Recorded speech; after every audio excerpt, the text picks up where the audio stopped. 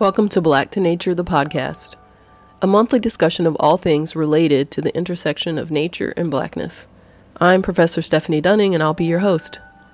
Today, we're going to be talking about camping while black. Before I begin this episode, I would like to do a land acknowledgement to bear witness to and honor the indigenous people to whom this land, that is called America by many, belongs. I want to acknowledge that when we gather anywhere in the Americas on the traditional land of diverse and myriad indigenous peoples, both past and present, we must honor with gratitude the land itself and the people who have stewarded it throughout the generations. This calls us to commit to continuing to learn how to be better stewards of whatever lands we inhabit, as well as, for me, working towards a future where indigenous stewardship of this beautiful place can be restored.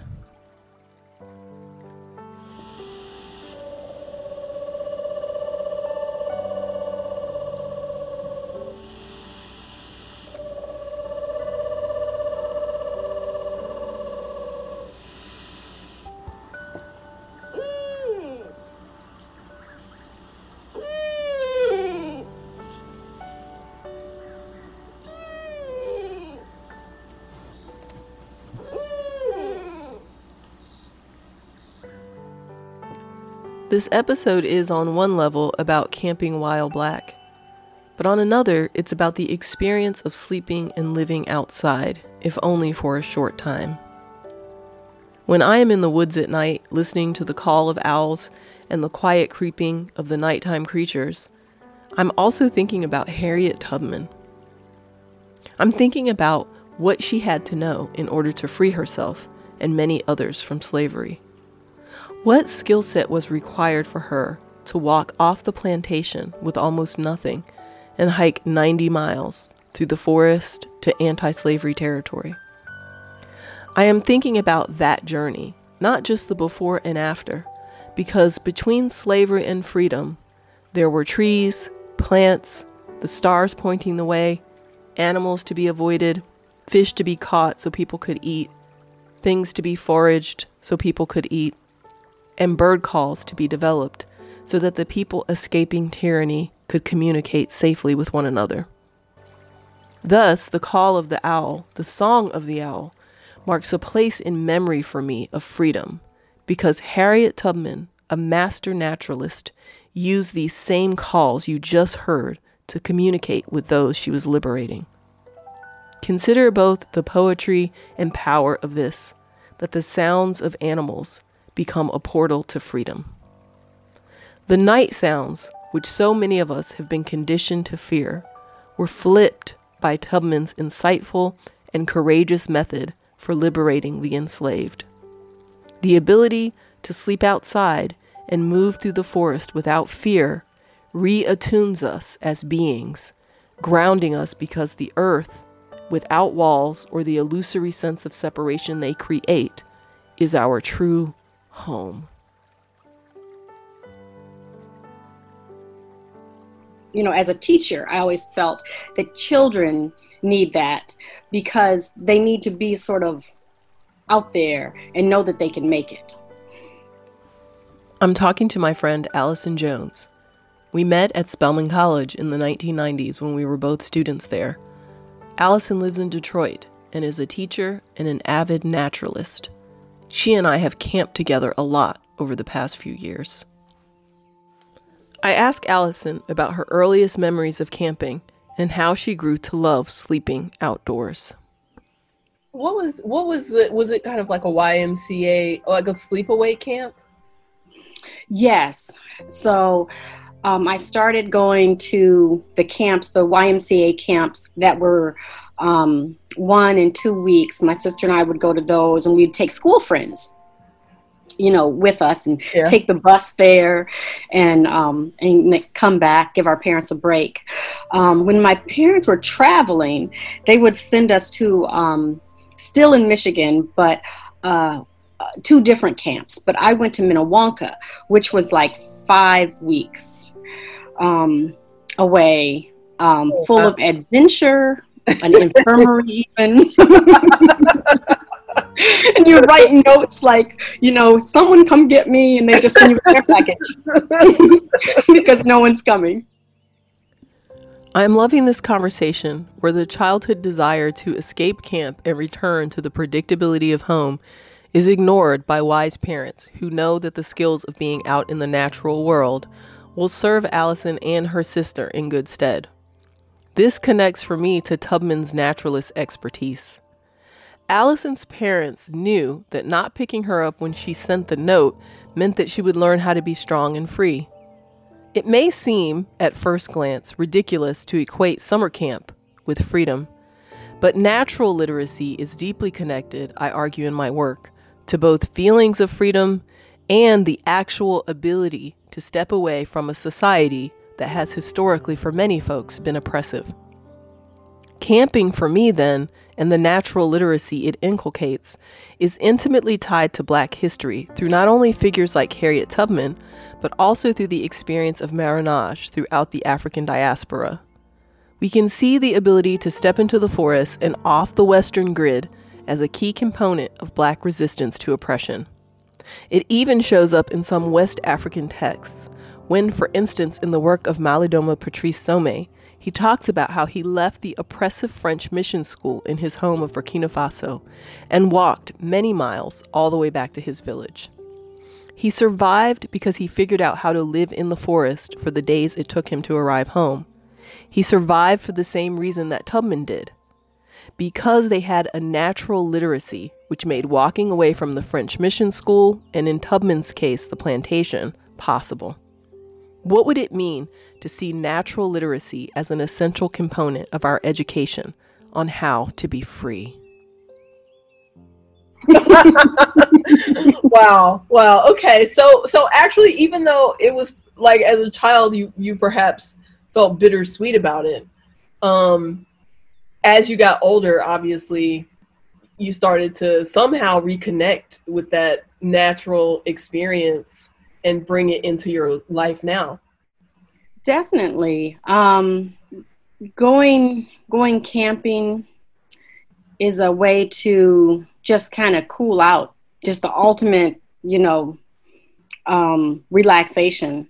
Mm. And also it's probably my personality where I can control the environment. Like, that's funny you should say that, because I think a lot of people don't like camping precisely because they feel like they're not in control of the environment, But if you're afraid of bugs, or like if you have certain kinds of fears, then you feel out of control of the environment. But if you don't have those fears, then camping is like a disconnection, right? From like the computer, the phone, cars, noise, lights, like, all of that is removed.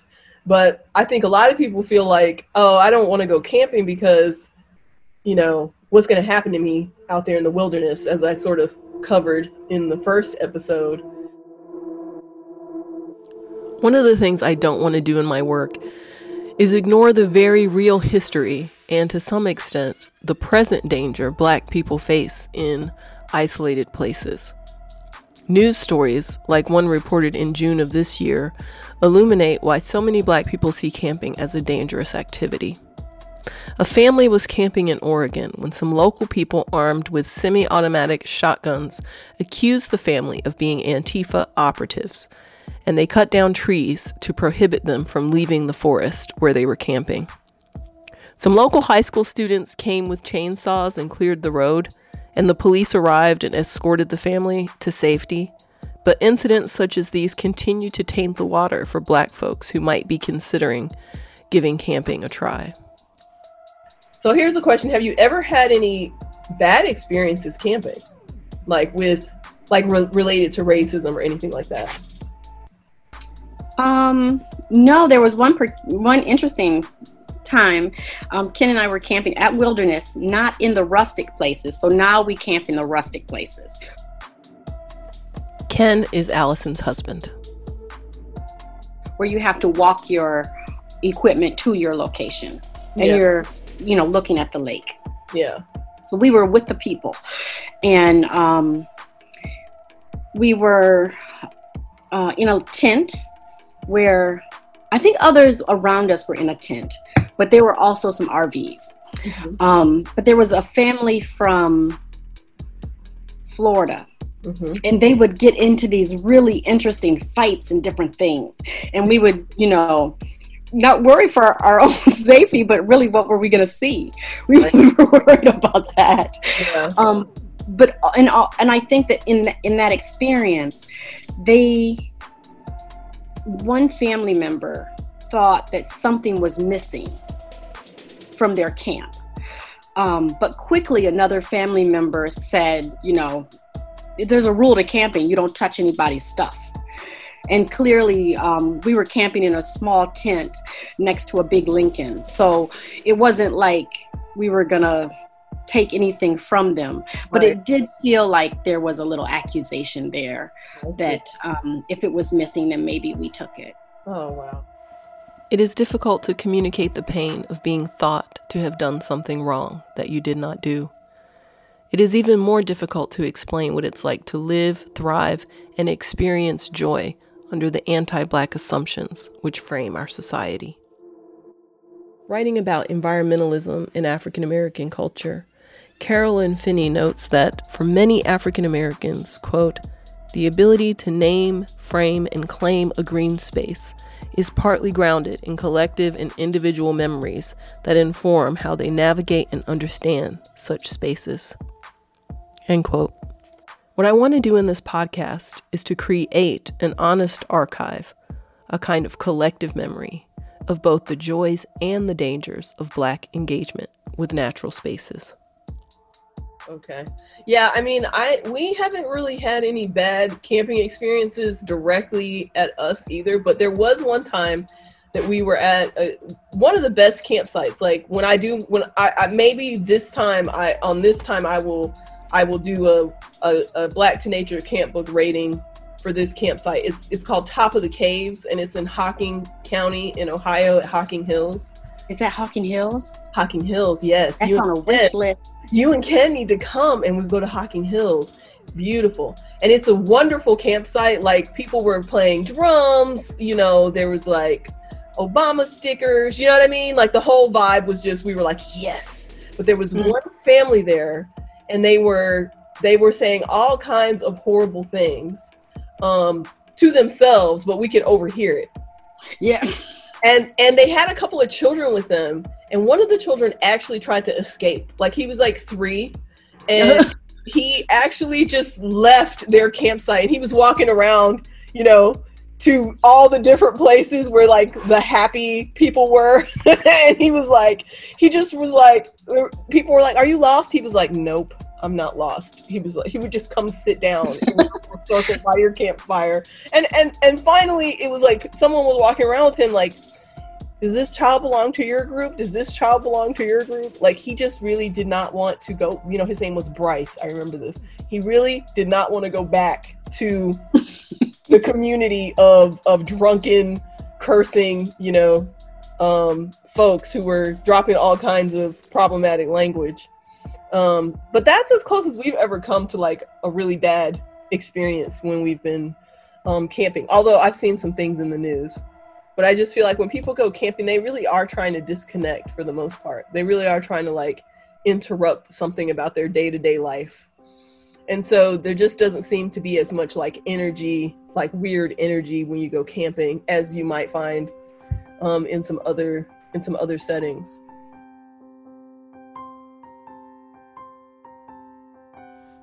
I was not always so comfortable with the idea of being in semi-isolated natural spaces. Years ago, a trip to Gatlinburg, Tennessee was suggested to me by my ex-partner. He was looking for things to do with his mother, who was visiting from South Asia. Even though I loved hiking and had even taken a hiking class in graduate school, yes, a hiking class, it was California, what can I say? The thought of hiking down south, even though I'm from the South, filled me with fear. But I went along for the trip despite my trepidations. I ended up having a wonderful time and feeling a connection to the place I did not anticipate. I was enraptured. I was so deeply moved by the energy of the place, I returned the next month with my brother. We stayed out of the main drag where all the tourists congregated and instead spent the entire time hiking and being outside. We even took all of our meals under the trees. It was a turning point for me in my own history of being in nature. It shifted the dynamics of my fear and made me feel that I was at least as safe in nature as I was standing on a street corner in Cincinnati. I remember taking off my shoes and wading in a creek. It was such a visceral, powerful, and connected moment that it forever changed me. So, do you feel like, I mean, aside from me, do you have any other friends who go camping? Or is this like one of those things, it's like you and Ken's solo hobby and everybody else is like, what in the world? No way. Like, are you kidding? Well, I do have a teacher friend, Anne St. Ange and her family. They go camping a lot up north, and she sends lots of pictures. Let's see, my friend, Labrador Verzosa, he's from the Philippines. So he loves just being like on the beach and having his kids camping with him for like 1 and 2 weeks. Mm-hmm. And so we've talked about going, to the park where they go. But other than that, we are trying to get some, friends from Detroit to maybe experience camping because they would like it. It's a bit of a hard sell, I think. There is also kind of the like some of the folks I've talked to about camping who are like, no way, no how. There's a comfort factor, and this is the part of the interview that I've been most looking forward to with you, my friend, because your gear. Those who know me well know that I am not a materialistic person. Like, not at all. However, when it comes to camping and outdoor gear, I have a weak spot. Let's just say that there is a ban on visiting REI in our household without an explicit list. But my friend Allison's gear, legendary. I remember when we were camping together on a mountain or something in Pennsylvania. Right. We went and it rained and we had to leave. Yes. Yeah. But before that, I got to make cookies in the oven. Do you remember that? I do remember the oven. I mention the oven often when my family's rejecting my food. And when we're camping and I'm like, I know Auntie Allison's not here to bake you cookies or whatever. You're just going to have to eat this graham cracker. Yes, I remember the oven. So have you still been using the oven? Not recently. We've taken it a few times because we tailgate for football games at times. Mm-hmm. So we sometimes take it to make a really good breakfast because we're outside for like 8 hours. Right. And also have to make lunch. I mean, this is the thing. It's like you're out there camping. You have an oven. If you're car camping, you can take an oven. You can take an air mattress. You can take everything to make yourself completely comfortable, right? And then, I guess I should take a moment to introduce you to my dog Ghost, who is barking in the background. He might make some appearances on podcasts in the future. I record these interviews on Zoom because of social distancing and COVID. So sometimes the actual stuff of life shows up in the podcast, like my dog barking in the background. So, introducing Ghost. All you have to do is just pop your little pizza in your camp oven. I have yet to graduate to the camp oven. I have not gotten a camp oven yet. But you know what? What we need to do is we all need to go back to Canada. We all need to go back to Mont-Tremblant, and we can take camp ovens and, we can just do it up. Pizza, biscuits, cookies, all of that good stuff. Yes, we have the coolers to do it too. And my guess is that my family will just come over and eat all your food like they always do. That brings us so much joy, though. It brings you joy. never forgive them. I'm like, I can bring this mango. And you guys would be like, well, we're not really into fruit. We'd rather have potato chips. But if Auntie Allison brings the mango, you're over there eating the mango. Help me understand. It's the food is always greener on the other side. Yes. But perhaps the place where gear becomes most important is around the stuff you bring to sleep on. Air mattresses, inflatable sleeping bag inserts, sleeping bags with down feathers. There's a variety of different options for the camper looking for the best night's sleep. And it can be very comfortable. Yes. To sleep outside. Yes. Very, very. There's technology with like different mattresses that slip into a sleeping bag or whatever, and it's just dreamland. Yes. I don't like the little small one that slips inside, because all night that thing is going, it's making noise all night long. So I gotta have like the really, like for car camping, I have to have the really big, I have to have the full size inflatable thing, because the little individual one that I take backpacking, that thing is so noisy. The cot is way better. It's just go ahead and just eat the 2 pounds and take the cot. Yes. You know. So I had a thing. We went camping, for my birthday a couple of weeks ago, but the dog had like pulled the leash a couple of days before, and I had strained a shoulder muscle from where he had jerked the leash, and it was really hurting. And then I slept outside for 2 nights in a row. Like it literally healed the whole. I mean, it was probably a combination of time and sleeping outside, but there's a lot of evidence that shows that sleeping outside for a range of reasons is like really healing. Kenneth Wright, a sleep expert at the University of Colorado Boulder, has done studies that show that sleeping outside offers a range of health benefits. He explains that decreasing our exposure to electrical light in the evenings and increasing our exposure to sunlight during the day resets our circadian clock in a way that is beneficial for our overall functioning.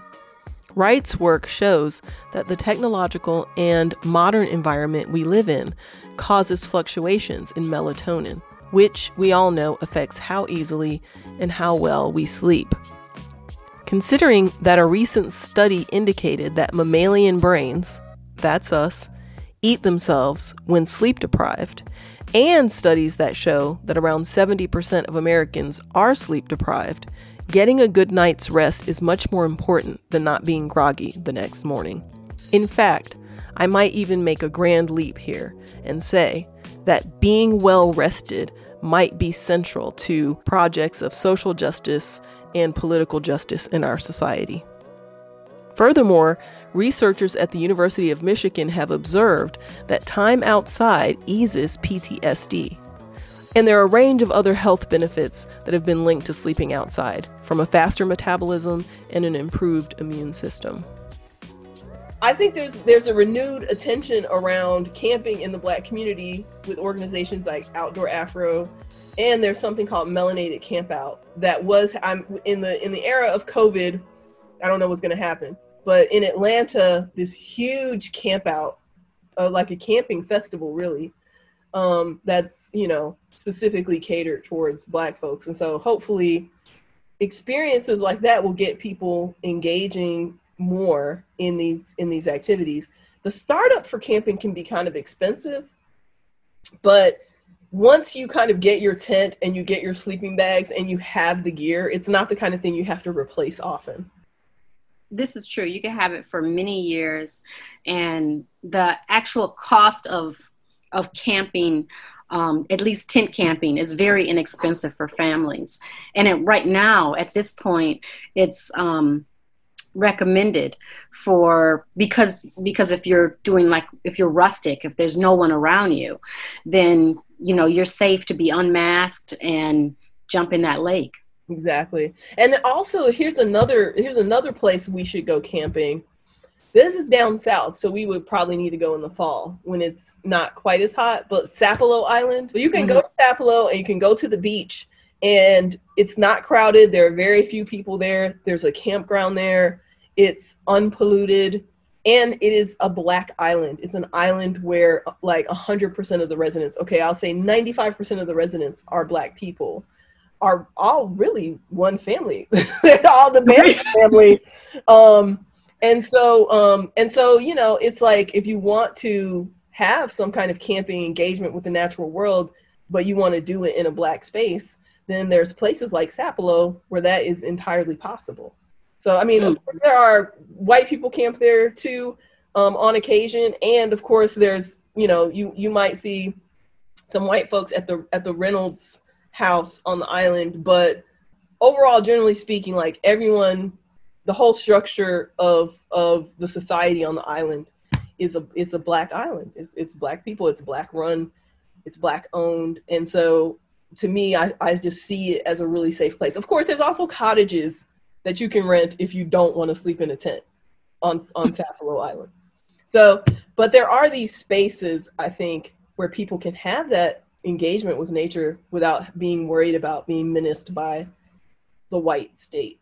So it may feel good being on Sapelo just because where we are in state parks, and this probably may be the same in national parks, you just feel like you're the only one. When kind of walking around and hiking and doing whatever you're doing. Right, exactly. There's a sense of isolation. It's like, oh, I haven't seen another single person of color or Black person while I've been out here. Yeah. So, no, it's not that you feel unsafe. You just feel, you know, like it's just you. Right, exactly. Well, definitely one would not feel that way on Sapelo. So that, you know, that provides that opportunity. And then plus you get to have this great down south experience. It's like, there's no grocery store in Sapelo, so you got to go to the Piggly Wiggly.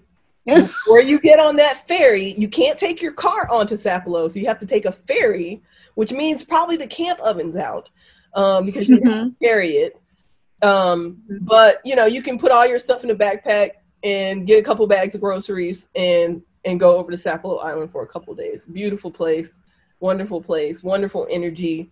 And so I highly recommend it. So there's another aspect of camping that people may not know about. So the state park thing has a kind of problematic history, right? Like the creation of the state parks is, you know, like, I mean, I'm glad, I guess, they exist now in the face of like monocrop agriculture, but, you know, so that like not everything is given over to growing like corn and wheat,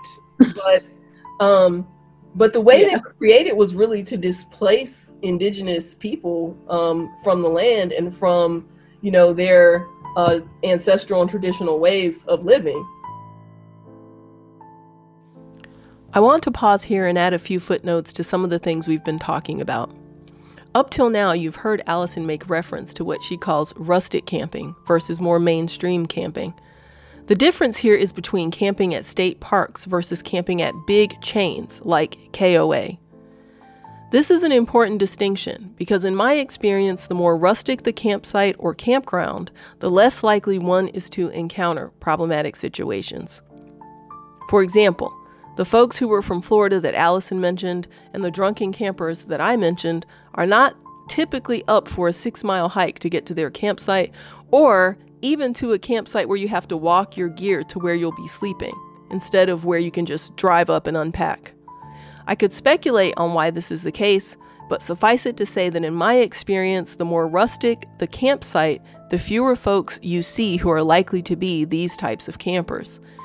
In other words, the deeper you get into the woods, the safer you will be from the problems which characterize human society. It's also important for me at this point to complicate some of the notions I've presented here, as well as some of the terminology I use. I often use the terms nature, pastoral, wilderness, wild places, etc. interchangeably. I would like for my listeners to know that I am deeply aware of the contested ground that exists around these terms. The idea of wilderness in a Western context is a fraught colonial concept which arises out of a false dichotomy between man and nature, which characterized Enlightenment thinking.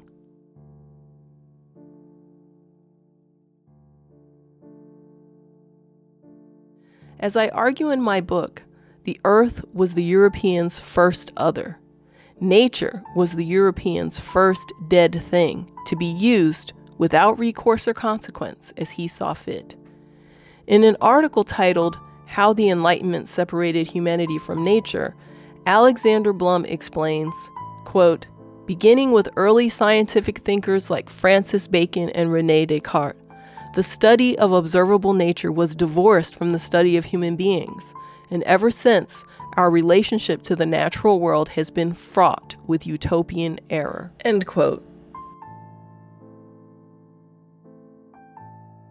This error, he goes on to argue, is founded in Cartesian dualism. If human beings were outside of nature, separate from it, and if it could only be seen as inanimate in relation to the animation that characterizes humans, it stood to reason that man could do whatever he wanted to nature.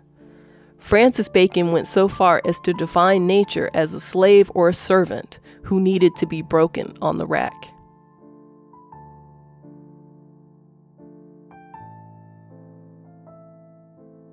The view of nature as a recalcitrant resource that must be beaten into submission and made subordinate to man bears nascent relation to the place that the African comes to occupy in the imagination of the Enlightenment European.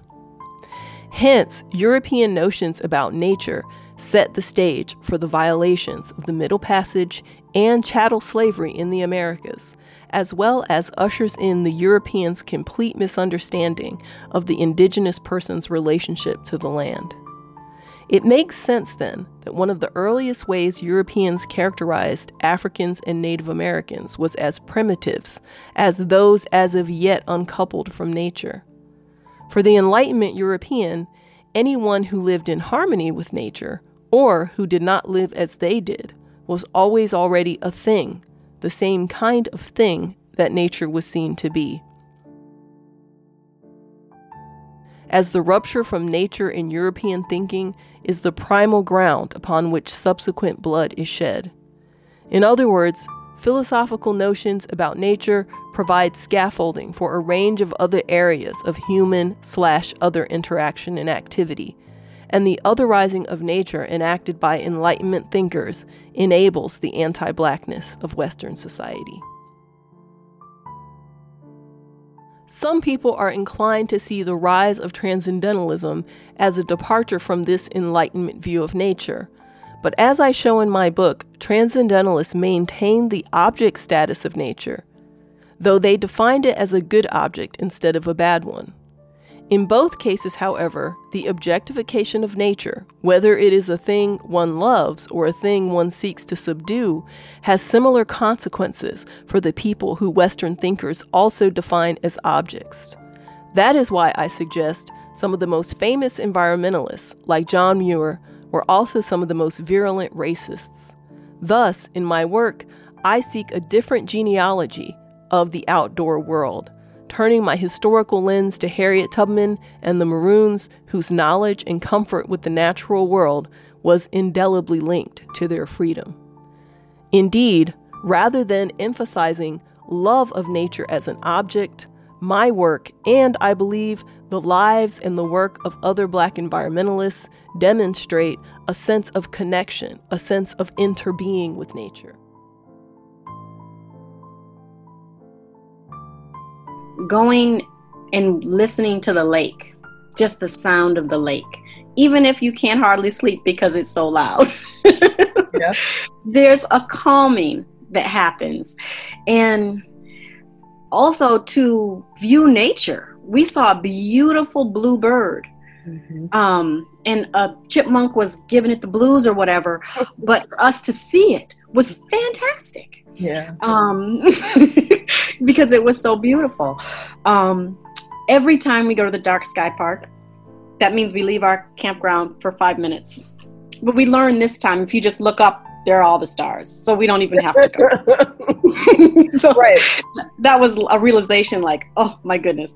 But when we do go, we always see maybe a fox or a deer or something on our way back.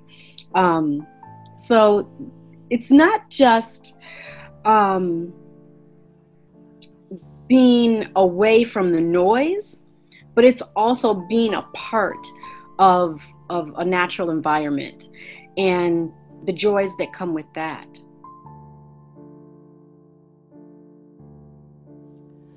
Allison's language of being apart gets to the idea of interbeing, which I argue in my work characterizes Black engagement with nature.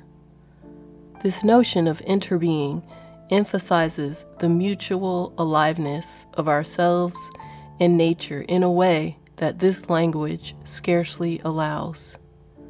Even in attempting to share this with you, I am forced into naming ourselves and the whole of existence referred to here as nature, as two things, when in fact there are no two things. There is only the one thing, being itself, and all the various fruits of this big, amazing tree of life. The earth is that tree, and we are the fruits of that tree. There is no separation there. And when we go into nature, we can grasp our enmeshment, our oneness with all that is.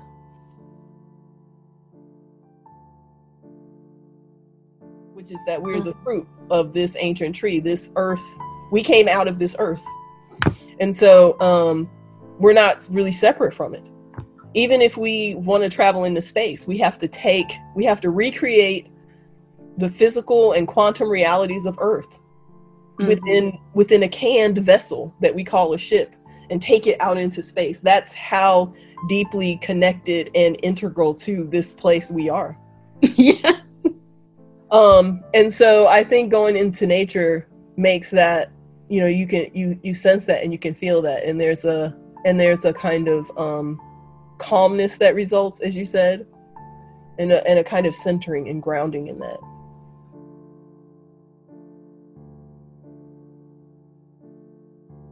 For millions of years, humans lived what is basically camping. Mm-hmm. Right? Like, this was just, people slept outside, and people were nomadic, and they, like, when it got too cold to sleep outside, they left and they followed the sun, you know, to where it was warm to sleep outside. Well, Detroiters used to sleep on our island park, Belle Isle, when it was too hot to sleep inside their homes. Oh, wow. They would go out to the island park and sleep. It's like sleeping outside with the sound of the crickets and the birds and the natural rhythm of a day. Like, you learn so much about yourself as a human when you sleep outside, right? Because once the sun goes down, it's like, well, that's a wrap. And then, you know, at 6 o'clock or 5:30 or whatever time, the birds are like, yeah. And the days are so long. Exactly. It's like, it's time to get up. And so your body gets into this really wonderful kind of rhythm as well. So yeah, it's you know, it's like we became who we are sleeping outside. Mm-hmm. And as humans, it's like we can remember who we are probably by sleeping outside. What would we discover if we surrendered fully to the experience of this quantum entanglement with nature? What vistas and valleys wait to be found within ourselves and in our experience when we step away from curated reality and into the irreducible infinite that is the natural world? Perhaps, like Malidoma Somé, we will find that the perception of the gap between the world and ourselves that Richard Wright describes in his poem, and which I mentioned in the first episode, can be closed through an embrace of an intimacy with nature. Somé writes in his book Of Water and the Spirit about his journey back home through the forest when he escapes the seminary, the oppressive French seminary. He writes, "I was uncertain about whether I was going the right way, yet I didn't have any better ideas. In front of me, I noticed a tree loaded with fruits that looked like oranges. The sight of a fruit tree alleviated my panic somewhat, however, reminded me that I was, after all, in the bush, where natural food was plentiful. Almost one tree out of 10 carried some fruits, I began to feel like it was perfectly natural to be out there in the middle of nowhere, trying to go somewhere. Is this the first sweet taste of freedom? I thought back to the seminary, now lost in the jungle far behind me." End quote. I paraphrased a bit there, but what's important about this quote is the line,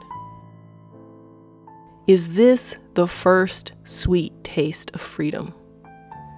The image of those orange-like fruits on the tree, which are plentiful in the forest all around, begin to imply something about freedom quite distinct from what he had experienced in the seminary. I want to hold these images together in our mind of sleeping outside, of freedom, of the maroon, of Harriet Tubman, of Some, of a sojourn out of the places of bondage and into the place of freedom, because freedom itself is natural, and it is our birthright, all of us. Before I offer my Black to Nature camp book review for this episode, I want to let my listeners know about a website called blackandcamping.com, which serves the same purpose as the Black to Nature camp book. There, you'll find a list of Black-owned campgrounds, as well as reviews on camping gear and tips for campers, with information on everything from how to make a fire to how to make sure that the water you drink is safe for consumption. So if you're ready to hit the trail and pitch a tent, be sure to check them out. I'd like to add that these campgrounds are not just for Black folks, but for folks of any identification who are interested in diversity and good vibes. So for this episode's Black to Nature camp book review, I'm going to review one of the parks Allison and I mentioned where we have both camped, Mont-Tremblant State Park in Quebec, Canada. This is a huge state park just a few hours north of the U.S. border at Niagara Falls. When we camped there, we camped by a lake, and it was strikingly beautiful and peaceful. There are some outhouses at this rather remote campsite. It took 45 minutes driving from our campsite to get to the main office on that side of the park, but there were no showers at our campsite. So folks camping here should be prepared to bring all of your food and all of your water, as there are no facilities nearby to buy these things. There are bears in the park, so control of trash and food is important so as not to attract them to camp. However, our whole week camping there, we never saw or even heard a bear. But because of the bears, a park employee or ranger will make the rounds nightly to collect trash and do welfare checks. All the rangers and employees we met were friendly and welcoming. We experienced absolutely nothing problematic from any of the other campers, many of whom were international travelers. There is also the little town of Mont-Tremblant, which is a great place to visit on your way into the park or on your way out. It's a famous skiing town, and it looks like a picturesque alpine village. Vibes were cool in the town too. Overall, I'm going to give the Mont-Tremblant State Park a 5 out of 5 Black to Nature camp book rating for having been a safe, beautiful, and fun place to camp. Yeah. And I do think that that camping in nature, I mean, my experience anyway is that in nature, I just feel like people are much less likely. People who go out to camp, who go out to backpack, who go out to hike are just like way less likely to, you know, not that they won't have problematic views that I could argue with them about. They're just much less likely to be engaging in anything that's going to be against me. Yeah, yeah. Because if you're out camping, I mean, what do people, you know, people can't make assumptions about like what you're doing there or whatever. They know why you're there. You're there for this really beautiful, like innocent reason, which is that you want to be in nature. And you have to focus on your survival most of the time. Yes. So your mind is not going to go to, you know, different things. Right. Because you're like, where am I going to get my food? Did that bug just bite me? Or whatever it is. That is it. You have have no time to, worry about things that are petty things. Yeah. Mm-hmm. A bear. What if there's a bear? Exactly. Yeah. We will all have to band together if the bear is in the camp. Yes. Before I close out this episode, I want to tell you about a book that Allison sent me. It's called The Camping Trip by Jennifer K. Mann. It's a children's book whose illustrations feature Black children, and it's a great primer for kids about camping. So if you're thinking of taking the family camping for the first time, this book is a great way to introduce younger kids to what camping is all about. If you happen to be in the Detroit area, stop by the Source Booksellers and pick up a copy. It's one of our country's Black-owned bookstores, and it's a fabulous place to get any books that you have on your list. While you're there, tell Allison or her mom Janet we said hello. I want to thank you all for listening to the podcast, and I hope you'll tune in next time when I talk to my guest Michelle Pichon about Forgotten Louisiana. If you want to get your Black to Nature information fix between now and then, follow me on Instagram at black_2_nature, or check out the Facebook page for the podcast. It's called Black and Country. Likewise, stay tuned to these social media accounts for a pre-order link for my book, Black to Nature, Pastoral Return and African American Culture, which is forthcoming from the University Press of Mississippi in spring 2021. All the music used in this episode is from the YouTube license-free audio library. I'd like to thank my guest, Allison Jones, for generously sharing this time with me. I hope you'll tune in next time, and maybe I'll see one of you out on the trail somewhere. Until then, keep on blooming.